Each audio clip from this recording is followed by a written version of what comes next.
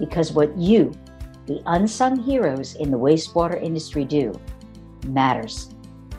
Every Wednesday, join me, Suzanne Chin Taylor, the Doo-Doo Diva, a longtime veteran of the wastewater, trenchless, and civil infrastructure industry, as I interview guests who are making an impact on how we manage and operate systems for conveying and treating wastewater. I'll also be speaking with representatives of organizations that are utilizing disruptive or new technologies, and executives who are going to share how to be successful and sustainable in our vital industry. So whether you want to learn about the latest trends in technology in treatment or trenchless, gain tips on training and retaining great talent, or simply how to be more efficient, productive, or profitable, this podcast is for you. Well, good afternoon and welcome everybody to this week's episode of the Doo-Doo Divas Smells Like Money podcast.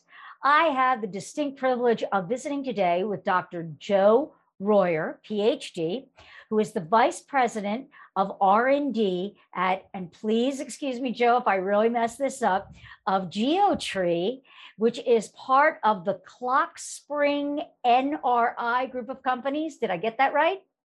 That is correct. I'm head of R&D for all of them, including Geotree. Oh, all right. Well, thank you for the correction. It's too confusing anyways, don't worry. Okay, great. Well, what we're going to focus on in today's episode is geopolymers and their applications for wastewater.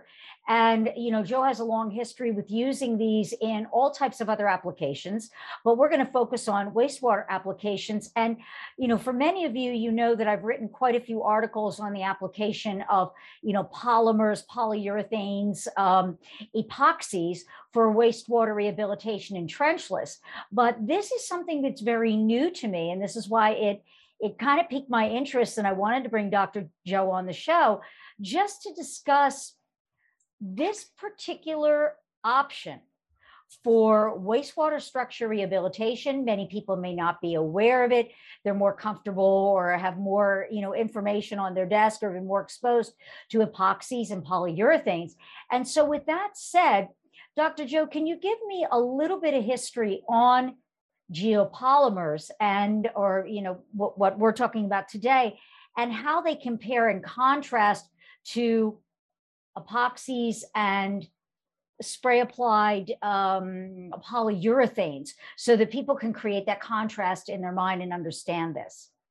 Absolutely. So the first and probably most important thing is to define a couple words that probably get misused a lot. So the first word I would think of is to define the word polymer. So polyureas and epoxies and geopolymers are all classified as polymers. What that means is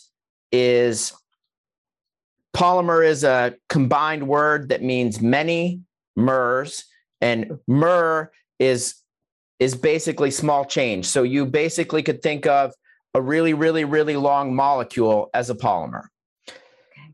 So the second thing that people think, and this is probably a little bit of a misnomer from how people think about these things, but people think the word plastic and they think the word polymer and they think they are the same thing. Okay. So HDPE, polyethylene, polypropylene, epoxies, polyureas, those things are all polymers, and plastic is really a way of defining their physical characteristics, but not necessarily their chemistry. And geopolymers are what we would refer to as inorganic polymers, which means they don't have much carbon, where all of those other things have a lot of carbon in them, and they're organic polymers. And inorganic polymers have they can be rigid, they can be brittle, they can be flexible, but they're generally what you think of when you think of a plastic. It's an organic polymer. An inorganic polymer, like a geopolymer, does not look like a plastic at all. It looks a lot more like a cement. So it has the properties of cement, it's got the flowability of cement, but it's got the chemistry of a long chain molecule, which makes it more like the chemistry of a stone or a quartz. And that gives it really good chemical resistance properties, which makes it useful in wastewater applications.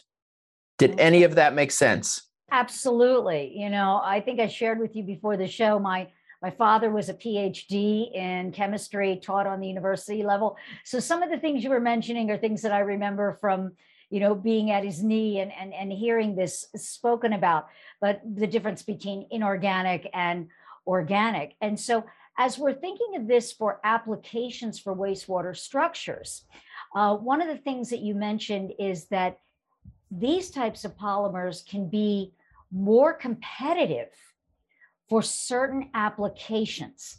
And so now we're getting a handle on what makes them different, but now we're used to spray applied. How are these applied? Are they troweled on? Are they, you know, brushed on? Can they be spray applied?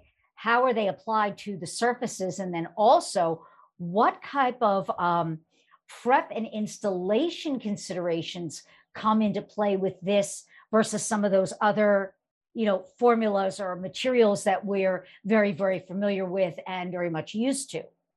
Yep. So in the wastewater treatment facility, people are used to spray applying these polymers onto concrete walls. Right. So you can think of the geopolymer as the replacement for the concrete wall, or the build back if you've got corrosion. And depending on that case, you can put a polymer coating on top of that. And now the material underneath it has got a better corrosion resistance. But they can be troweled on, they can be spray applied, they can be used in more of like a shotcrete process. They can be used with steel reinforcement if you're embedding that into the wall of a treatment plant. But for people that are used to repairing sewer interceptors or the large diameter pipes that are involved in sewage collection and movement to the treatment plant, this is, you know, the polyureas and epoxies don't tend to be very cost effective there because they're large areas and they're long pipes. And so these materials are the predominantly used spray applied systems in large diameter pipe repair, specifically in sewers. And they've been used to some degree in wastewater treatment facilities, and especially in the piping in those. Okay. So when you were talking about it can be applied directly, where I know some of these other materials, you know, we say the key to a successful application or project are the 3 Ps: prep, prep, and prep. And so how does it compare in using this material when we're talking about prep for application? So I would agree with that statement. They all require that difference. So these materials are more cementitious, or they're cementitious in nature. So what you're going to want to do is you're going to prep it like you're prepping for a cement. So you can have pretty heavy aggregate visibility. You're going to want to get your material down to as good of a concrete as you can if it's been corroded. You're going to want to stop active water flow so that there's infiltration, which is not that common at a waste treatment plant, but it's very common in the piping world. You can't have flowing water, but the best scenario is for that entire structure to be basically clean and damp.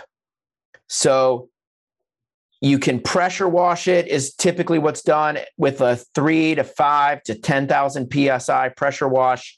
Get all the loose material off, back to good concrete. And while it's still wet or with a fresh, damp coat, you can apply these materials. Okay. The difference between that and what you're going to call your traditional plastics is we're going to prefer to be wet to get a good bond, where they're going to prefer and in most times require that the concrete that they're going to be applied to has been sitting for 28 days or so to be cured if there's a build back coat. And they're going to require that that concrete be pretty much bone dry in order to get a good bond. And so you can pressure wash and we can go right over that and be wet. And then the reality is, if you want to apply an epoxy or a polyurethane to our material on top of that, you could do that much quicker than you could do it with a normal cement, because we're going to build about 70 to 80% of our strength in the first couple days. So where you might have to take a treatment tank down for a month to do a rehabilitation on it, you might be able to do that same thing in a week. Well, that brings up an interesting point when you said that. So you could apply your material at however many mils thick, but then they could come in and apply another polyurethane on top of that in just a thinner coat for whatever reason. Is that a common practice, or can the geopolymers just kind of sit on their own? Do they really need that additional type of material placed on top of it for the same effect of building polyurethane at, let's say, it has to be 150 mils thick? Right. So I would say, first of all, we typically don't talk in mils. We talk in, some sort of inch comments. Okay. Primarily because, let's say you're in a wastewater treatment plant that has been in the ground and they've been using tanks or whatever for 50 years. And those tanks started out as 12-inch thick concrete walls. And now they're 10-inch thick concrete walls. Okay. And the next inch is starting to corrode. And when you pressure wash it, it goes all the way down to 9 from the original 12. So your first step in preparing that, whether you're using a polyurethane or you're using a geopolymer, is you are usually building back that wall thickness to the original design. So typically a geopolymer is going to cost 20 to 30% more than the regular Portland cement on a per pound basis as the build back material. But it's going to be, you could probably put 3 inches of that material in for the same cost of putting 150 mils of polyurethane. And if your original wastewater treatment plant was just built of regular concrete, the geopolymer is going to be at least 2 times, if not more, chemically resistant than that cement. So it's going to be, if you had a wall loss of 3 inches over 50 years, you're going to expect less than an inch of wall loss over the next 50 with the replaced material. You can't if you put a polyurea or epoxy coating, that coating's probably still going to be there in 50 years, but it's going to cost you twice as much to put it on day 0, which may or may not be what you're looking to do. So what I'm getting from this is an alternative for those larger structures that have lost a lot of their substrate, that need all that build back, which brings me to the question of cure times for this when you apply it. It seems like it's actually more cost effective depending on the type of the project, but what about disruption and setup and return to service? How does it compare to some of the other trenchless methods that are out there right now? That's a good question. So if you're talking about spray applied systems, right, I'm going to say, in my experience, most of the Portland based shotcretes require at least 24 hours cure before you can put them into service. Okay. Many of the epoxies and ureas, the substrate that they're being applied to has to be prepared and cured. Right. And that may be a significant period of time, weeks or days. But once that material is applied, you can generally go back into service within hours of the system. With geopolymers, our experience has typically been as soon as you can walk on it and not leave a footprint, which is typically, depending on the temperature and the humidity, somewhere between 2 if you're in Houston on a normal summer day, all the way to 6 if you're in, Michigan on a day where you're basically above freezing, but not much. You can, as soon as you can do that, you can put water back on it. So in traditional pipe applications, people are often pulling the bypass every day. So for example, there's projects where you're working on a sewer. I can think of some in downtown Washington, D.C., where they were working on the sewer. They were only doing night work. They had to be totally off the site at 6 a.m. every morning, and they could start back up at 8 o'clock at night. So they would basically plug the pipes, work on the repair, stop by 3 in the morning so that they could pull the bypass at 6 a.m. and release the flow. And then they would go back the next day and continue the work. They might not have finished that whole project in one night. I'm sure they didn't, because it was 24-foot pipe, so they were in there for quite a while, but they can do that kind of work. Okay. So when we're talking about application for ambient temperatures, I know sometimes that can really wreak havoc, and applicators who might be listening to this thinking, this might be an interesting material to start offering my trenchless rehab clients. Any considerations there? For applying at ambient conditions? Yes. Ambient conditions are wonderful. So we like moist pipes, moist structures, not flowing water. And you can generally apply this anywhere from, like, say 35 to 40 degrees Fahrenheit, okay, all the way up to 100 degrees outside. The difference is going to be if you're applying it at 35 degrees and you want adequate cure times and long pumping distances, you might be heating the water that you're using as your mix water. Okay. In the 100 degrees, you are definitely going to be cooling that water to 65 to somewhere between 60 and 80 Fahrenheit so that it doesn't kick off. But if you're working in a chamber where you're mixing very close and only pumping, say, 100 feet, you can get away with a lot of things, versus in a pipe where sometimes you're trying to pump 800 or 900 feet, you have to be a little more careful with the cool water. But these things are applied all day, every day around the country in whatever conditions people are working in, as long as it's not raining. Okay, great. That's good to know. As far as asset life extension, if someone's using this for rehabilitation, how many years can they possibly expect?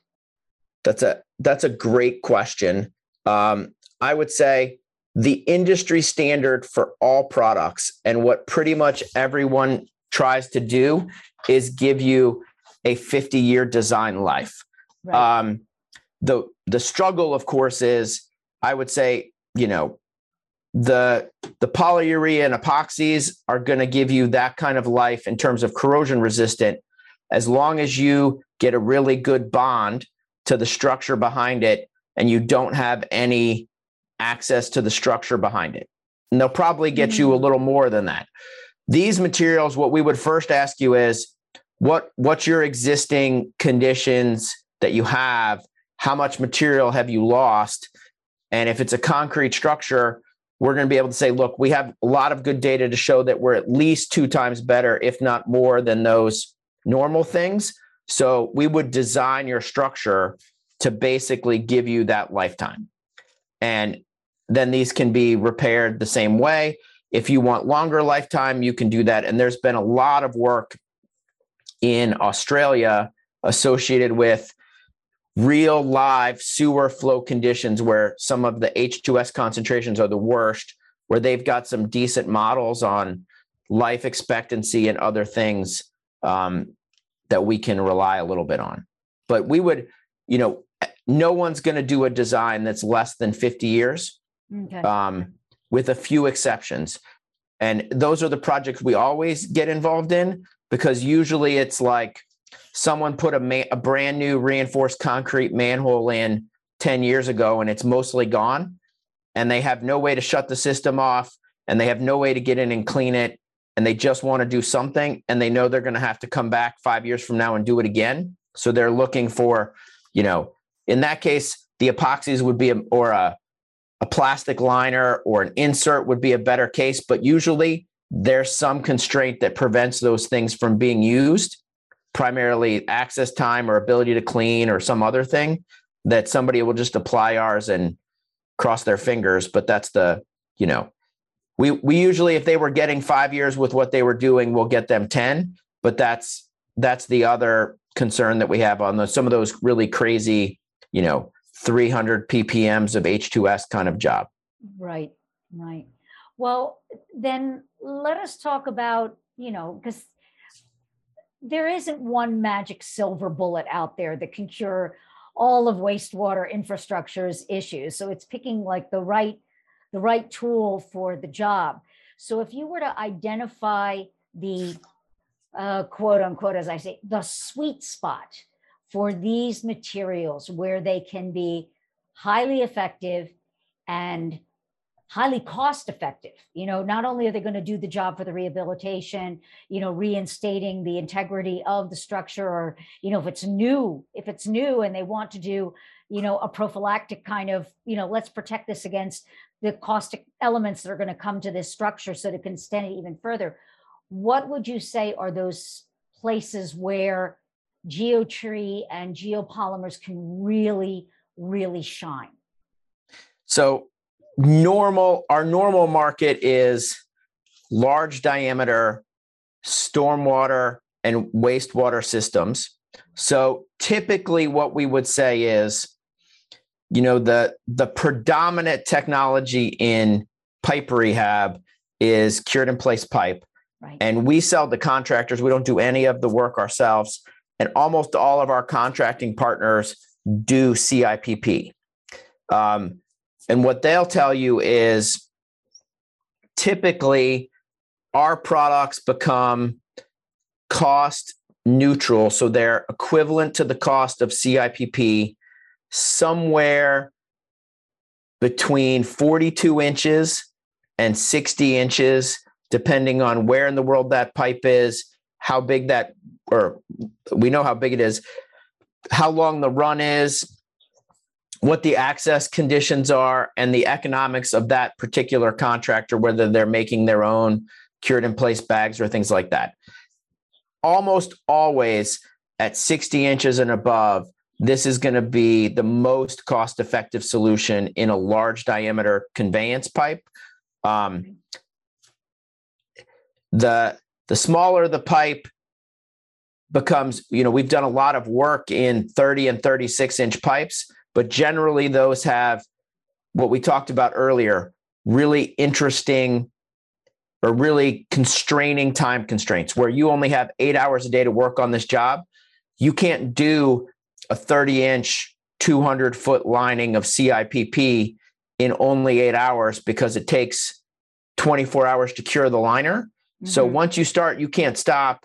If they want you to be off the road that night, you really can't do that, right? So there are some constraints, large bends, large curves, access constraints, because the equipment to do this can be very small. It can fit down, in theory, the equipment can fit down a 14-inch manhole. I'm not sure you could get anybody else down there if you had another piece of access, but these are typically man entry repairs. So there are, the reality is anything large diameter pipe is where we would normally look at it. And I would say where you have significant corrosion and build back, where you're going to want to have a material that's going to give you longer life than your normal concrete repairs. Okay. So there's obviously process water industrial applications for this.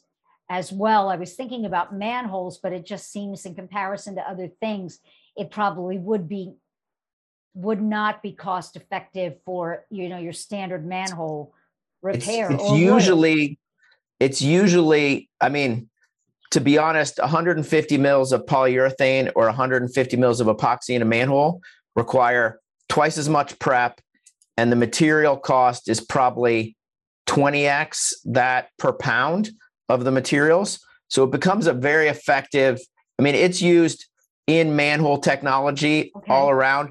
I would say if you have the worst case manholes where, it's the worst part of your system and you've got the most corrosion, you're going to want to have a second, we feel like these materials will work for those things, but a lot of people have spec'd epoxies and ureas, and they work as long as you get the perfect application. If you get material behind them, you have a lot of trouble. So if you want to have a second barrier, putting our materials behind those things will give you a good benefit. Also, a lot of times when you're doing an epoxy or urea coating of a manhole, they're still having to build back the structure, and they have to build back the structure and then come back and put the coating on after that structure is cured. And generally we're a one-step process. So it can be cost effective in manholes. So there's a lot of manhole work that's been done. But the primary focus that we've had is, long runs of pipe repair. Large diameter pipe repair. Large diameter, yeah. Okay. This is not a technology for 24-inch or 6-inch. It's, there are much more cost-effective ways of doing that. Right. That's why I was asking about the sweet spot. And so this has been really eye-opening to learn about another alternative for large diameter, because there are a lot of lines that need to be repaired. And obviously CIPP, even some of the large, UV CIPP, which they're getting up into the 60 and the 72. But this is a nice alternative to know about, because sometimes it's hard for them to do any type of repair on diameter that large, especially with corrosion, which I just wanted to make sure that we related this to the audience. This can be applied to all types of substrates, metal, corrugated, concrete. Can you, lay those out? So okay. You can absolutely apply this brick, other masonry, reinforced concrete, unreinforced concrete, corrugated metal.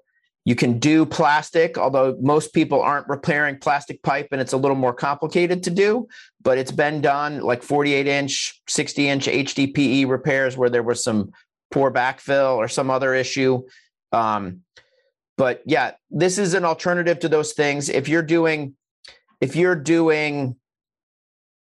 72-inch CIPP traditionally, you're doing an over-the-hole wet out. You have an entire chemical plant out on that job site, and you're probably taking up, half a football field worth of ground space. And in theory, we can do it. The footprint of all the equipment could fit in the small office I'm in right now.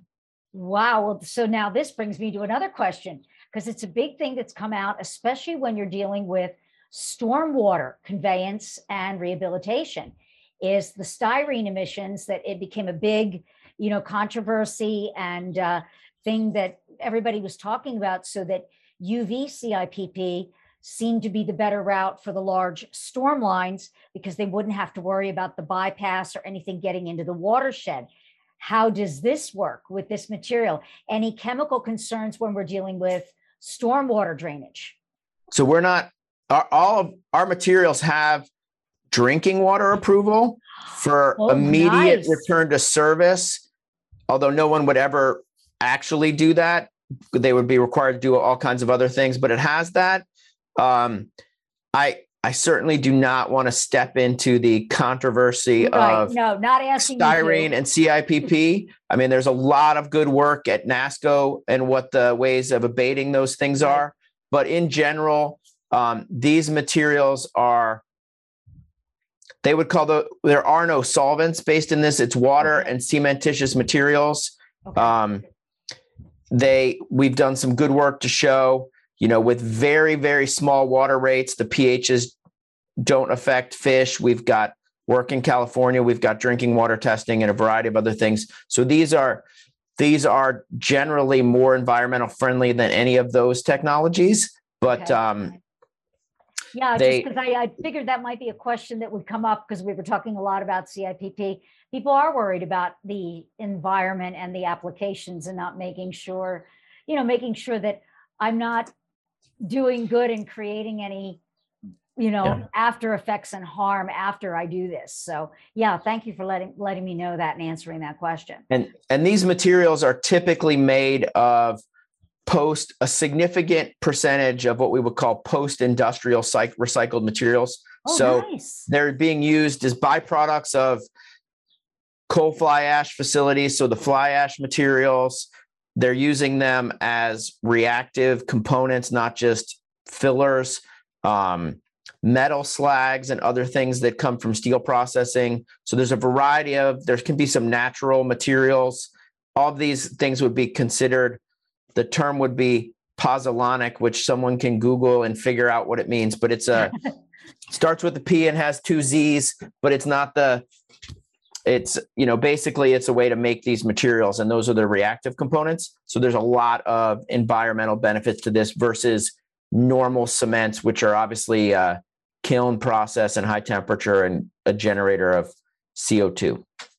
Wow. Well, Dr. Joe, thank you. You have just been like a fountain of knowledge. I've certainly learned a lot during this conversation and opened my eyes up to some other technologies, and looking forward to learning more about applications and how people are using this out in large diameter collection systems and wastewater treatment plants. So I do want to thank you for your time today and sharing all your knowledge. And for those of you who are interested in learning more about this technology, you can visit Dr. Joe's company website, which is, and I have to refer to my notes here, it is C as in Charlie, S as in Sam, hyphen, N as in Nancy, R as in Richard, I as in idea.com. And you can connect with Dr. Joe Royer, PhD, on LinkedIn. Again, he is the Vice President of R&D for the Clock Spring /NRI group of companies. And again, Dr. Joe, thank you. And we look forward to seeing you again on another episode of the Doo-Doo Diva Smells Like Money podcast. And until next time, keep it flowing. Thanks for joining me, the Doo-Doo Diva, on this week's episode of Smells Like Money. Be sure to subscribe to the show so you'll never miss an episode. And while you're at it, if you found value in this show, we'd appreciate a rating on iTunes, or simply tell a friend about the show, because that would help us out a lot too. If you're an industry expert and would like to be considered as a guest for the show, email guest@smellslikemoneymedia.com. Tell us a little bit about yourself and the topics you'd like to talk about, and we'll be in touch. For more information about our family of marketing, international business development, and workforce training companies dedicated to the empowerment and education of our industry, call us at 760-217-8010 or email me at raven@creativeraven.com. Until next week, a big shout out to all my industry friends and those who will be. You're my superheroes.